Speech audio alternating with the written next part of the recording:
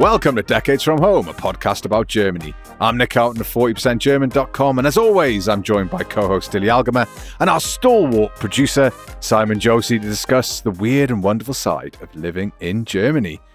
Hey, everybody. Before we get going any further, we've got to welcome back Dilly, who was off sick last week. Welcome back, Dilly. Yay! Yay! Lovely to be back, Nick. Hi, Simon. Hello. And since you're back, I'm going to have to put you through the ringer, Dilly, because that's what we do on the podcast. Because did you know it's almost episode 150, which means it's almost a year since you started co-hosting the show. Congratulations! Thank you. It's been almost a year, huh? I mean, where does the time go? And thank you for having me, Nick and Simon. No problem. Thank you for joining us. But there is always a but. You do know what it means if you've been here for a year. It's your annual review, of course.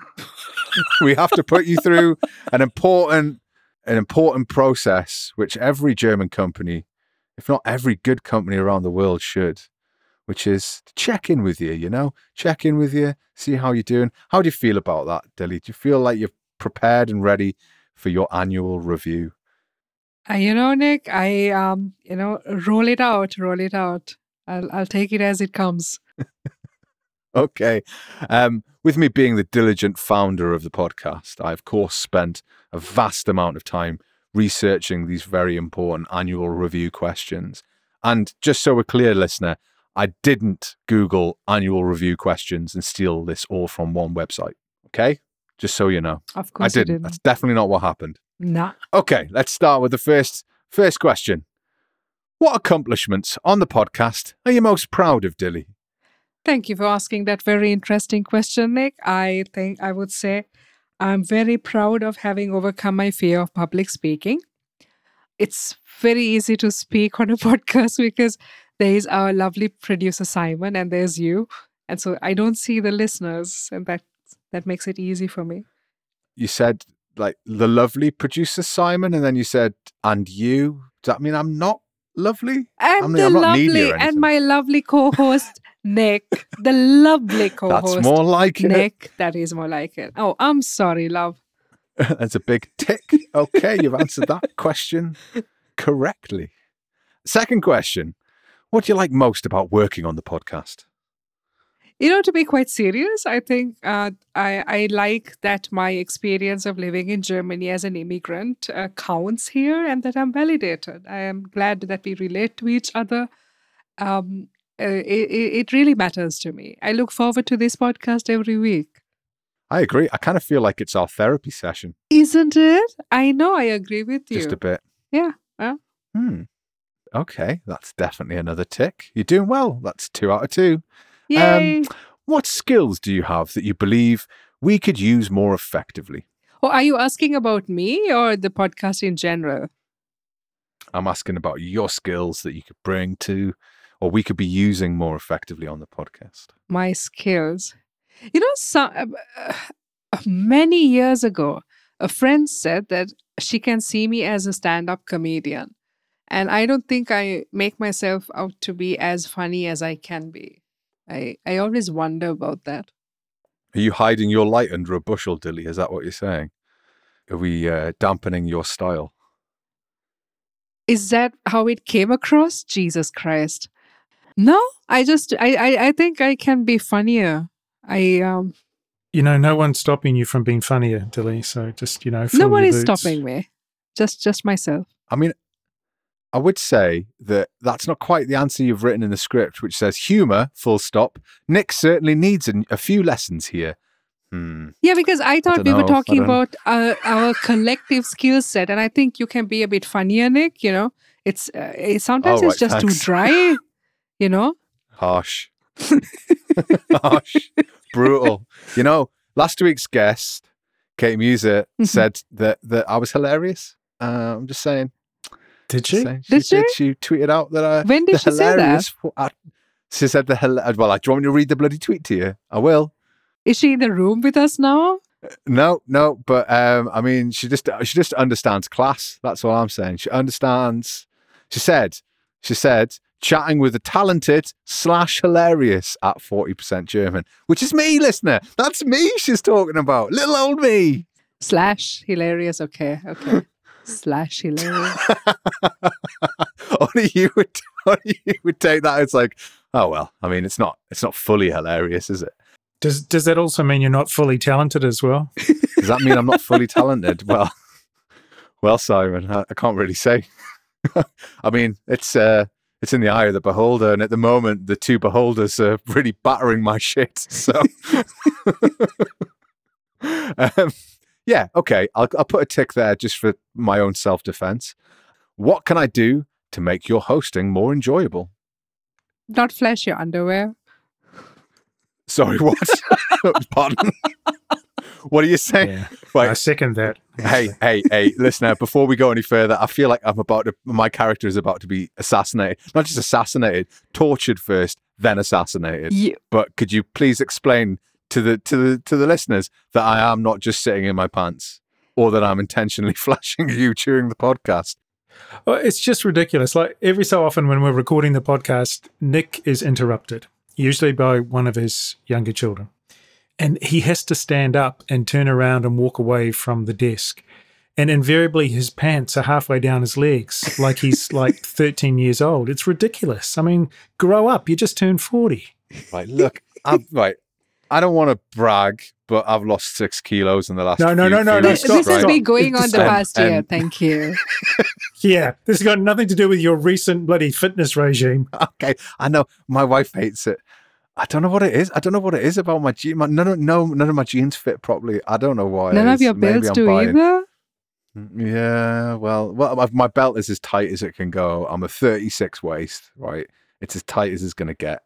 Maybe it's because I'm like in between trouser grades, but my jeans do hang quite low. You're not the first person to have commented that I need to pull my trousers up. So, but yeah, as long as the listener doesn't come away with thinking that I'm like mid-conversation just flashing my kecks at you. So, well, I'm just going to tick that because I feel fully chastened. So you're doing really well, Dilly. I'm Thank you. beginning to regret having come up with this idea. Anyway, the last question I am terrified to ask. Do you have any questions for me? Perhaps? Please say no. I have 4 questions for you. I don't know how many Simon has. Oh, God. So, Nick, what are you most proud of about the podcast? Actually, the thing I'm most proud of happened at the end of August when I was able to take a week off and you two presented without us and we put out a show and you did all the work on that show. Like, you don't know, listeners, what happens behind the scenes, but I sort of when it comes to putting out a show, we record it, Simon edits it, and then I do all the sort of background stuff, except for our intern who does the Decades from Home Twitter account, Tilly. Okay, we have a special intern. The intern who really just in likes case. you, I see. Yeah, the intern who really just loves me. Don't know why. I mean, good taste. That's all I can say. They do all the Decades from Home Twitter account. Okay, and so I do a lot of other like we collaborate on the title, and you guys do the proofreading, and I write the blurb and the tweets and stuff. And you did all of that without me. And I can honestly say I was Surprised? No, not surprised at all. I wasn't. I knew you'd be amazing, but I told my sister that, and she was like, "It's amazing that you've built something, and then you're able to walk away, and it still runs." And you guys like did that, and I was dead proud. That made me really happy. So sorry to be really earnest, but that's what it was. I'm patting myself on the back. You should. It was fantastic. I was really proud of both of you. I was dead happy. The next question is, where do you see Decades from Home in 2 years? That is the cardinal sin of asking annual review questions, right? You're not going to ask about where do you see yourself in so many. I don't know. I'd like to think that we'd be still going. I think we do for a podcast that has no We don't have a celebrity backer. We do everything in house. We record it ourselves. We've never been in the same room together. Every week we do it remotely. It gets edited. We put it out, and we've done that 150 times, or 149 times so far. I think it's amazing that we're able to do that. And if we can do that for another 2 years, then I'll be really impressed. I don't have any pretensions. It'd be nice. I mean, if I'm speaking from the heart, it'd be nice that if every listener was to bring in another listener and we double our listenership, that would be amazing. But like, I don't expect anything from the listeners. I don't expect anything other than you listen to it and enjoy it. And we don't never ask you for anything particularly other than emails. But yeah, it'd just be nice to be able to say we're doing episode 300 or something, you know. Okay. I have 2 more questions. So what skills would you ask for from the podcast gene if you could? What skills? Marketing department. Like if we had people who would be like market the podcast and make sort of cool trailers and do all that stuff, it would be great. Take a lot of time off of our hands, but like ultimately, I don't know really what I could ask for more than what we've got. Okay. My last question, Nick. So when are we getting our Decades from Home t-shirts made? What? It's something I've been thinking about a lot. Really? Me too. Like, I don't know, because merch is such a dangerous kind of road to travel down, because I've got very specific opinions about graphic design. And I think that if we were to do merch, it would have to be a particular. There's like loads of websites, even like Squarespace does it now, where they're like, we'll make you a t-shirt, and they just print a logo on a t-shirt or a cup or something. And I'm like, that would be fun, I guess, but it would look a bit crap. So I don't know. I mean, I'd like to do that. If anyone's got a screen printer at home, let me know. maybe we can make a deal. But as of yet, it is a future hope. Maybe that's what we can do in 2 years. Lovely. Any questions from Simon for us?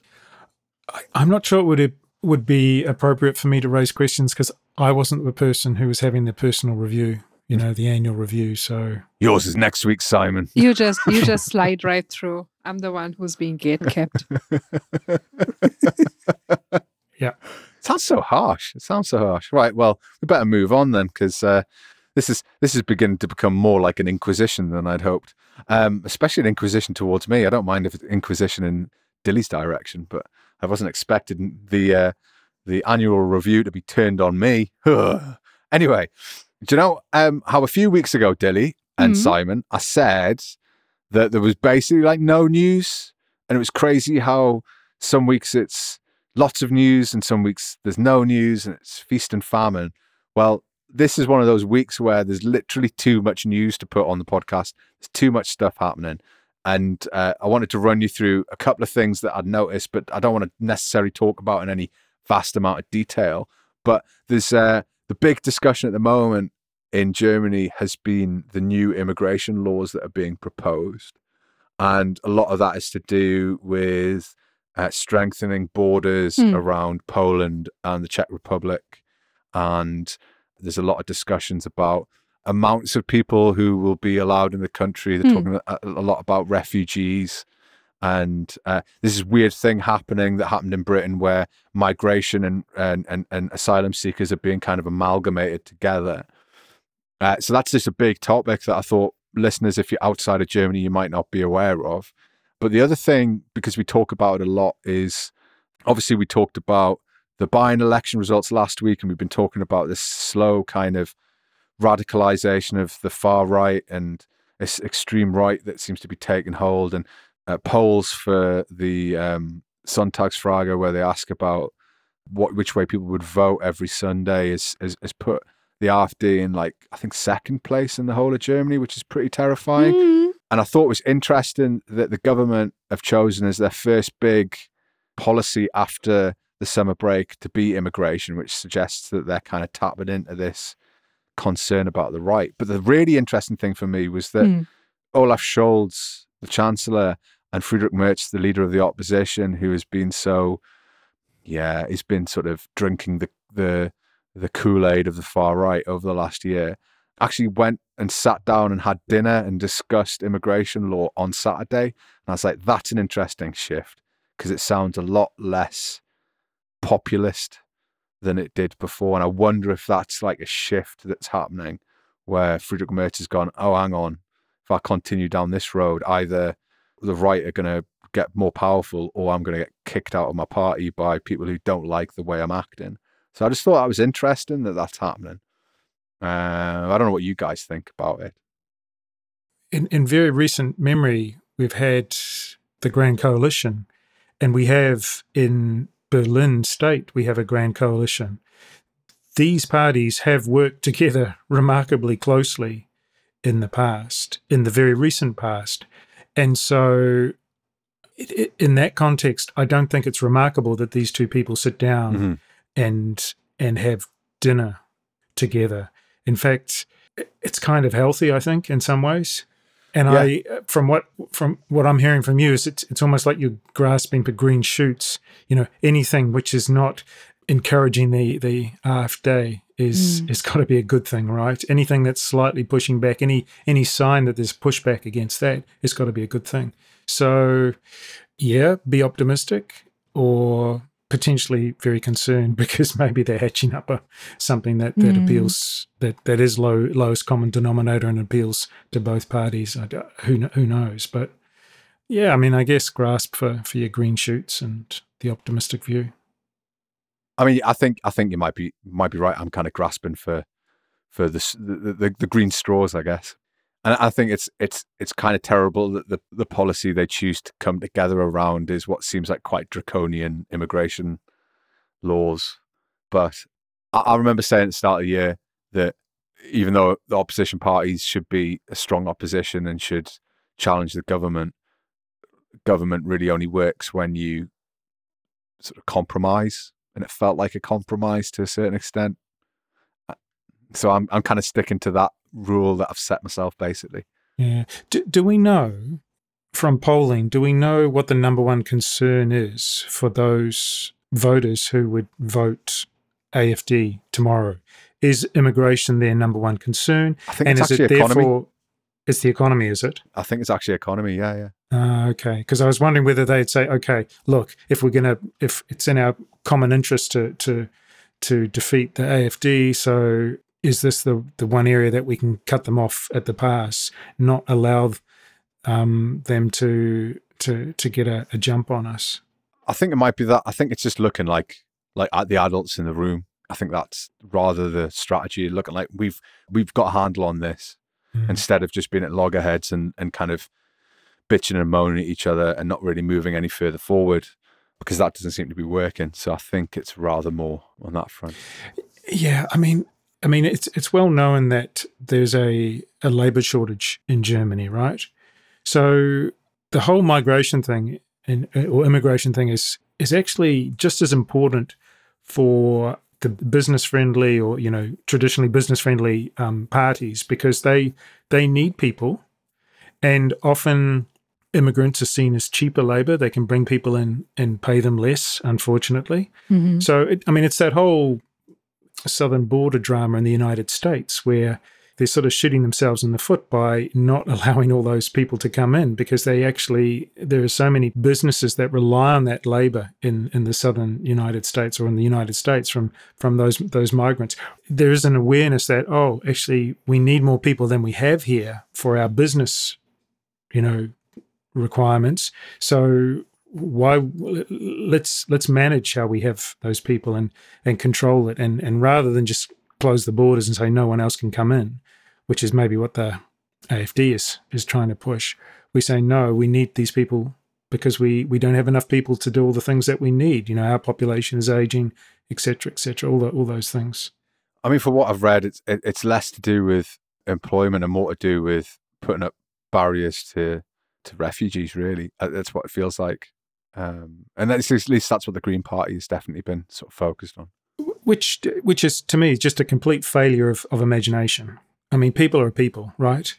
I mean, you just have to look at those countries that have really benefited from immigration. I mean, the United States being the primary example, the people who escaped wherever they escaped from, Ireland, Europe, etc., etc., Germany, yeah, and migrated to the United States, and that's sort of the backbone or the one of the foundations of the success in the United States was those people who were extremely motivated. And you can't tell me that someone who's risked their life to come across the bloody Mediterranean on a boat isn't fairly motivated to better their life. Yeah, no, I think I totally agree with that. Mm-hmm. It's oh yeah. I mean, it's going to run and run. They're only just Nancy Faeser, the Interior Minister, has only just sort of presented these ideas, so there's still a way to run. We'll see how long this kind of hands across the aisle is going to work. Yeah, but I just can't help thinking that that may be positives in all this rather turgid kind of discussion.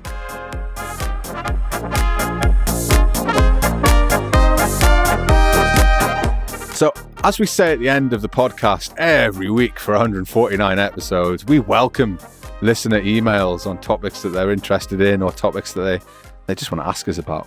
And lo and behold, I opened the decadesfromhome@gmail.com account inbox, and bang, we got a listener email from a lovely listener called Phil. He's a new listener. And I'll skip the bit of praise that he gives me at the beginning because it is addressed to me and it is just saying how great I am. But if listeners would like a transcript, please do contact me. I'll send it out. But we'll start with the question. And it says, I suppose I'm showing my age when I know there are other outlets like Spotify available, but why does broadcast radio here suck so much? It's all just the same thing over and over again. I'm convinced each station, regardless of format, picks about 50 songs to play for the next half year. Is there any station I'm not aware of that will actually play anything not considered mainstream? If I hear Summer Wine one more time, oh, I feel it. I'll probably go into a rage. Anyway, thanks for letting me get that off my chest. Keep up the good work, and greetings from Bonn. Phil. Yes, so Simon's obviously celebrating because there's another person in Bonn. Or there's even a reference to Bonn, despite the fact that producer Simon doesn't know anything about Bonn. I'm not even sure he's actually left the house. But aside from that, I know about the Haribo factory. You do. It's the one thing you do know about, and it's a good thing to know about for sure.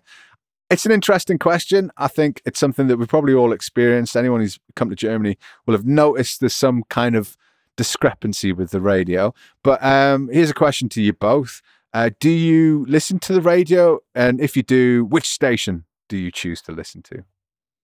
Right now, I am that emoji of the monkey with the hands over the eyes because I don't do German radio. To me, like is it the DJing, the hosting?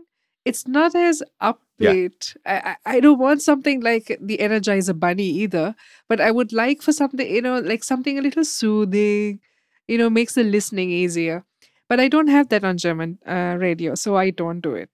At least I don't vibe with the channels that I'm familiar with. My boyfriend, though, I mean, we do have German radio on in the car sometimes when we are driving because you need the traffic updates. And then we switch back to Spotify and I sing along to Adele. Oh, it's Adele, is it? All right. You definitely get Adele on the radio. I'm sure you get some Adele somewhere. What about you, Simon? Are you a big radio listener? Well, I'm a big audio listener. Okay. So most of my day is filled with podcasts. So I can almost map out my day according to what podcasts I'm listening to. And so that means I don't have a lot of spare capacity for radio, broadcast radio. I have occasionally done some listening to German broadcast radio. A little bit in the car, but even still, I do podcasts in the car now. But what I found at the beginning was because I still feel I'm very early on in my German language learning journey. I quite enjoyed, or I sort of forced myself to listen to German radio just to listen to German, speaking German. And normally I would never listen to commercial radio, but one quite good thing about commercial radio is the repetitive nature of advertisements. And as you're trying to learn the language and you start to pick up bits and pieces, it's quite handy hearing the same 30-second ad again and again and again, because you start to recognize more words, hear more words, and it's actually quite useful. And I was doing that with Radio Bonn for a while, but the music and everything else is pretty terrible. And then I started listening to Deutschlandfunk, the Nova station, because I quite liked the music they were putting on there. And that's non-commercial, as far as I understand. And it's quite bizarre. I remember one Sunday morning they had like a kids program on, and this is my early days of German, so I could have got this completely wrong. But I seem to think that they had young kids, and the kids were being interviewed, and they were all talking about the fact that the boys fart more than the girls. Yeah, that sounds about right. And I was like, okay, that's a cool topic. And of course, I thought it was hilarious as well. But there's a lot of spoken words. So they play some really good music, or music that I like. Okay, it's all very subjective. But they have a lot of speech as well, which is kind of handy. Yeah. So those are the only times I've sort of listened to German radio.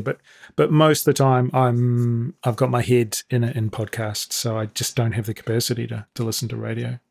Yeah, the Spotify thing. Like if I go on a long distance journey, I'm only listening to Spotify playlists. I do have some German music on there, but mostly it's on this podcast or playlists that I've set up myself. But I do every morning. I listen to Deutschland Radio. I listen to the news and the sort of discussions that they have. I do that quite a lot. And if I'm driving to work, I always listen to Ego FM, which is our local radio station, purely because they play a lot of stuff that's on my playlist. It's the only radio station I know that plays Joy Division, New Order. It plays Sam Fender, but also mixes it in with some classic stuff, plays some German music too, but only for a short distance or if I'm driving around the city, because I can only get it within the confines of sort of Augsburg. And as soon as we're out the city limit, it turns off. So I do like that, but that's the only radio station in the 10 years I've been here that I've actually listened to with any regularity, because my wife used to listen to Antenne Bayern in the morning, and it used to drive me absolutely crazy because the music was terrible. And the DJs would just play like a random selection of songs, and it would be like a song that you'd never heard that's suddenly really popular, that's from like the 60s or something. And then it would be like Pink Floyd, and then it would be sort of Bryan Adams, and then it would be Pink. Like at one point I thought it was a part of the Grundgesetz that Pink had to be played at any one time. Like Pink had to be on the radio at some point, like every day, or else, I don't know, the whole country falls apart. I felt like I turned the radio on, it was just Pink on every station. So we have Antenne Bayern, which is dirge, and this co-hosts do skits, and they're never funny. They're like horrible to listen to. Or they'll do there was one time where they did do something like a top 50 songs, and the number one song that they had was their version of a Bavarian hit. And I was like, fucking hell, that's terrible. It was so bad. And we have Bayern 1, Bayern 2, and Bayern 3. Bayern 3 is very popular with a lot of people, but it is, again, just a really bizarre playlist. So it's not, I'm not surprised Phil's kind of banging his head against the music wall, as it were. But yeah, it's pretty terrible. But I did do some investigations into why it might be that German radio is terrible. And I was wondering if it was just like our perceptions, maybe. Because you know how it is. We might just sort of perceive it to be bad when it actually, some places it's amazing. But what I discovered was that although the answer isn't easy, frankly, and it did take a bit of research, but the vast majority of Germans seem to agree that German radio is terrible as well. Like a lot of the message boards I read, Facebook posts, loads of blogs, people just saying it is terrible. But I did find out some interesting answers. So the first thing we need to understand is we are the problem. Us three particularly are the problem, because streaming has made the market very segmented. So once upon a time, when I was young, and you, Dilly, were even younger, and producer Simon was still old, radio was the only place to hear new music. Unless, of course, you were camping outside the record store for the latest New Kids on the Block LP. I think I'm showing my age a bit there. So radio stations had the monopoly, and to some extent they could pick whatever music they wanted, and there was more artists as well. There's fewer artists, but similar amounts of sales. But like, instead of there being 100 artists, there's like 10 artists now. I reject that wholeheartedly. Go on then. I think there are a lot more artists. I think there's been tremendous democratization of music. But if you were an industry person from the music industry, you'd say it's actually killed the industry because no one buys recorded music anymore. It's just streaming or that's it. The only way musicians make money is from doing shows and selling merch. They make nothing from recorded music these days, as far as I know. But, you know, I actually think if you go back to when we were kids, very few people were able to get access to things like studios and stuff like that. So there were a lot of people who you know, to make a record, to make a recording, it was just impossible to do. Now, with the way technology's changed, and I hate to be a bore, and you can probably fade me out if this gets too boring, but you can virtually make a record in your own bedroom now. And so many musicians are able to get something in front of people in a way that they couldn't, say, 50 years ago. So that's why I would say I disagree that there's less music. I think there's actually much more music. I mean, just as an example, one of the podcasts I listen to is the BBC Music Introducing Mixtape, which comes out every Monday. And it's all just new people doing music. And the thing is, it's really good. You go, oh my goodness, people, if they heard this, they would buy this. So it's extremely difficult to actually move probably from the noise of the general music-making population to be these superstars. They're really sort of picked and chosen by the big labels who push them. But there's a lot of really talented musicians out there. And the good thing is they are able to make music. And I don't know, they probably can't make a living out of it, but at least they can record, I guess, put something out there. Yeah, I get that, but I mean, the point still stands. I think Dilly made the point of saying she listens, or her and her boyfriend listen to the traffic, but then switch back to playing their playlist. And I think that's part of the challenge is that the artists that are commercially viable are fewer, but there is a lot of music. There is a lot of, like, you can have very niche playlists that you can make yourself, and you can connect your phone to your stereo, which it wasn't something you could do decades ago. Radio stations don't have the luxury of remaining niche. To me, there's a really fundamental question here, and we don't have to get back to Phil, but I'd really like to know which market Phil's coming out of. You know, if he's coming from the UK, I think in the UK you're pretty well serviced as a taxpayer with BBC in terms of your radio choices, you know, which is commercial free, and you've got sort of the young poppy stuff, and then you've got what they call urban music on, is it Radio 2 or One Extra, isn't it? That's that. And then you've got Six Music, which is, you know, sort of more grown up music, and then the classical station and stuff like that. So if you're coming out of the UK, I think, wow. And then of course there's all the commercial stations in the UK as well. So yeah, it'd be fascinating for me to know where Phil's coming from and what's the comparison he's actually making. Yeah, well, I mean, we'll talk about the BBC in a moment, because I think there is comparisons, but also a very big difference between the landscape in the UK versus Germany. But yeah, as I was saying, this niche nature of streaming has forced radio stations to be more commercial in order to retain advertising. And another thing that comes up is apparently radio stations are just spending vast amounts of money endlessly focus grouping and doing market research to find like as bland a playlist as possible that will appeal to as many people as possible. And that's what generally comes out of reading all this stuff, is that they want to find out what appeals to an audience. And in turn, that data helps them attract advertisers who can tell that they can say, well, we attract this target market who listen to this type of music, this broad base of listeners who are all different age groups. And so advertisers go, great, well, we can sell our products there. And given that the amount of ad revenue based models in German radio is the kind of the norm, it means that music that appeals to broad audiences will always be played, and to keep people listening and attract these advertisers.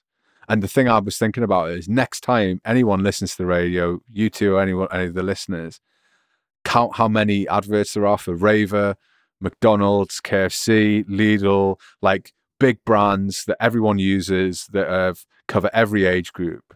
And that's why you're going to hear Phil Collins, Ed Sheeran, Pink, all of that stuff, because that appeals to broad audiences and appeals to the advertisers who want to advertise to broad audiences too.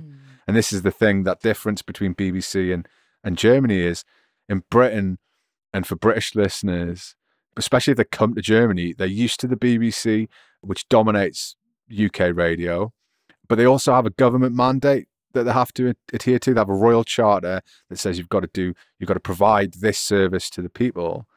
It doesn't have advertising either, so they don't have to worry about advertisers. And also, I think there's a deal between the BBC and a lot of record companies where they give them music essentially for free. They go like, play this, because they know if it goes out on the BBC, they can get a hit. And so there's like a symbiotic relationship there. And most German radio stations can't afford to not play this broad music. And if that includes lots of 80s and 90s stuff, or Adele for Dilly. And it does seem dated. So like when you listen to the radio, it is going to seem a bit dated, for sure.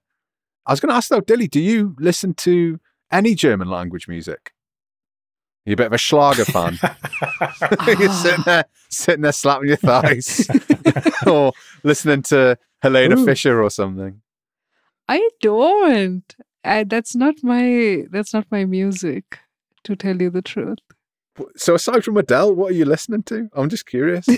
Oh, Jesus. That would be quizzed on my music taste. No, I'm not a music fascist by any stretch. Like, I have a very 80s kind of music taste because I grew up Saturdays at home. Early 90s, my parents would play the radio, and that's what we would wake up to. And you have all those Saturday music songs, I don't know, like Michael Bolton, Whitney Houston, and the whole thing. Michael Bolton. I'll be honest, Michael Bolton is not on my playlist. Not everything from the 80s was good. He's not on mine either, but I remember his songs and the Carpenters. I'm just opening my Spotify because that's where I have all the music that I like. Paul Carrack. I even like R&B. And I like classical music sometimes. It really depends on my mood. It's very hard to like Zadok the Priest.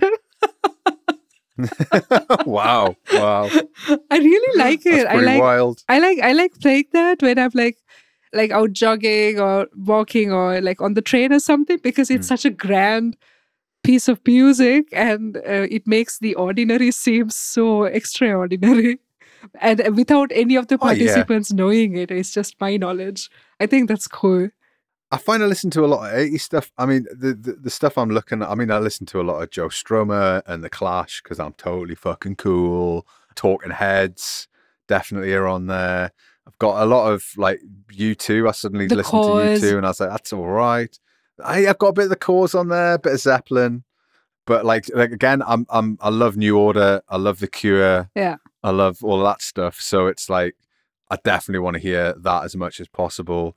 My thing is, because former co-host Simon is a big punk fan, I find that he's the person who gives me the most new music. So like bands that are old but I'd never heard of, like I'd never heard of them, and he played me that I think a couple of years ago, and I just became infatuated with them. And I was like, this is the greatest thing. But he I think during the pandemic he got into a lot of kind of niche kind of folky punk music, and so there's like a lot of that stuff that. And another band, one of my favorite bands that he got me into was Me First and the Gimme Gimmes, and they're a punk band that do cover songs exclusively. Okay, and that like that's so. But you're never going to hear that. No FX. You're never going to hear No FX on German radio. Really, you'd have to find a real niche place to listen to. And Simon, I'm assuming you like polka, maybe, or is it like harpsichord music you're into?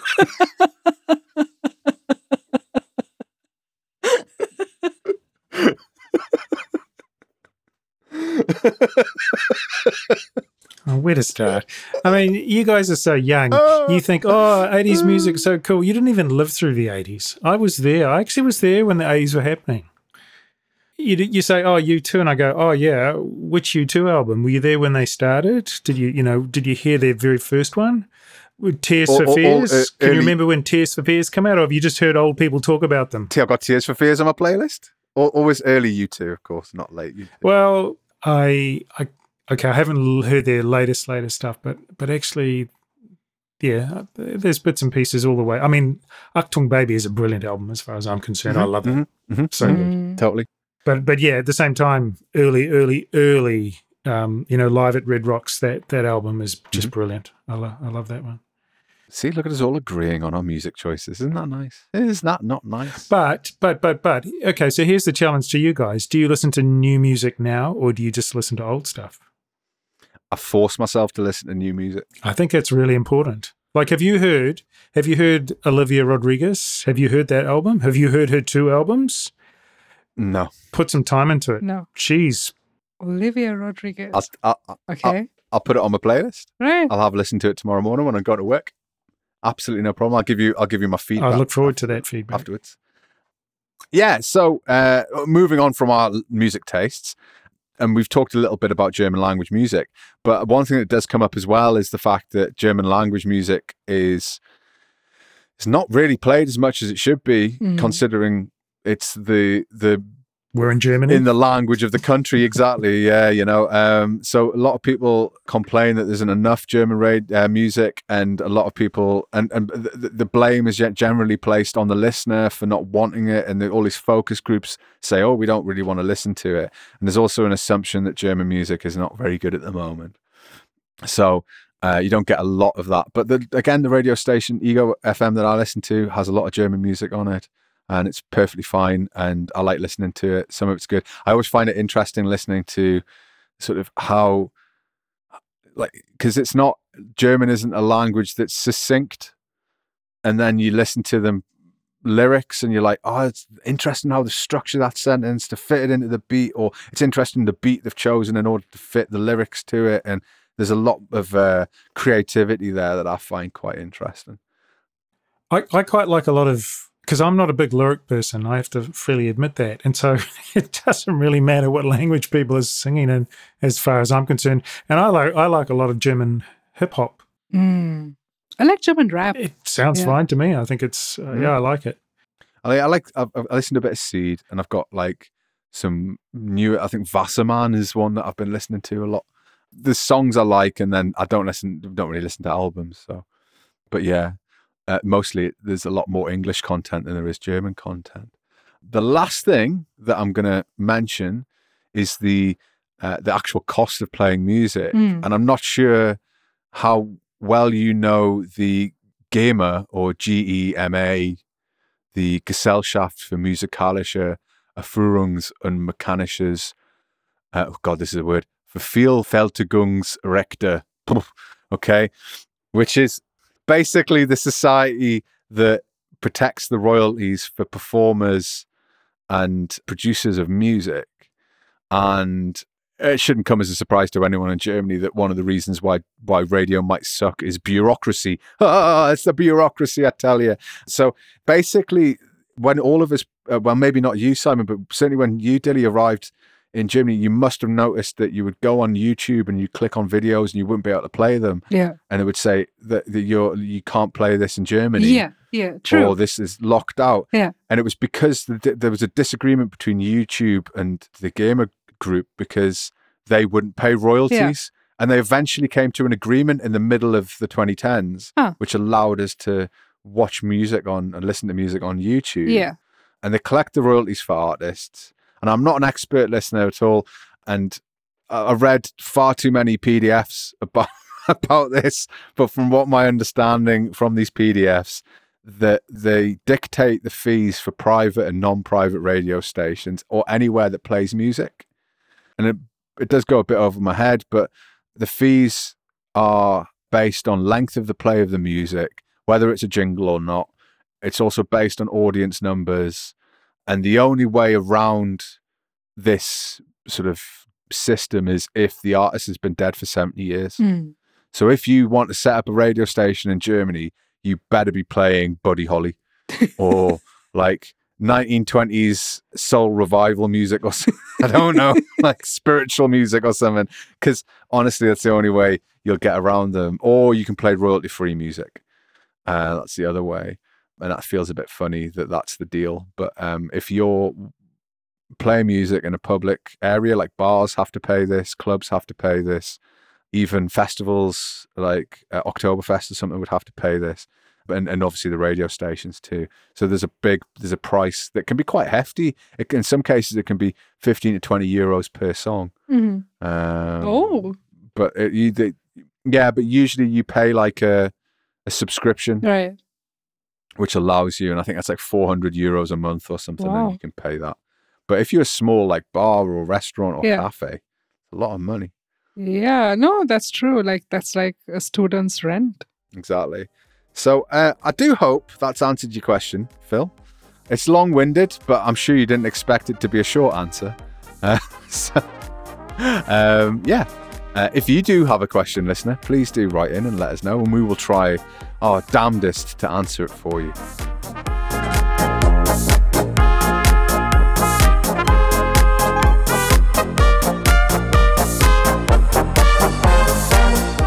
That brings us to the end of the show. We are off to listen to producer Simon's harpsichord playlist. Yeah, man, get down to that chamber music beat. If you're enjoying the podcast, why not give us a rating on iTunes, which only takes a minute and can really help us. You can also rate us on Spotify, so chuck some stars our way there as well. Retweet us, share a link, or post with the hashtag #DecadesFromHome, all lowercase, on Twitter. As ever, if you have any questions, feedback, or maybe an article or topic you'd like us to cover, you can tweet Dilly on @DillyAlgama, and you can tweet me at 40% German. You can also get us on decadesfromhome@gmail.com. If you have time, take a look at 40percentgerman.com. Weekly articles are up every Saturday. All that's left to say is thanks, and bis zum nächsten Mal. Cheers!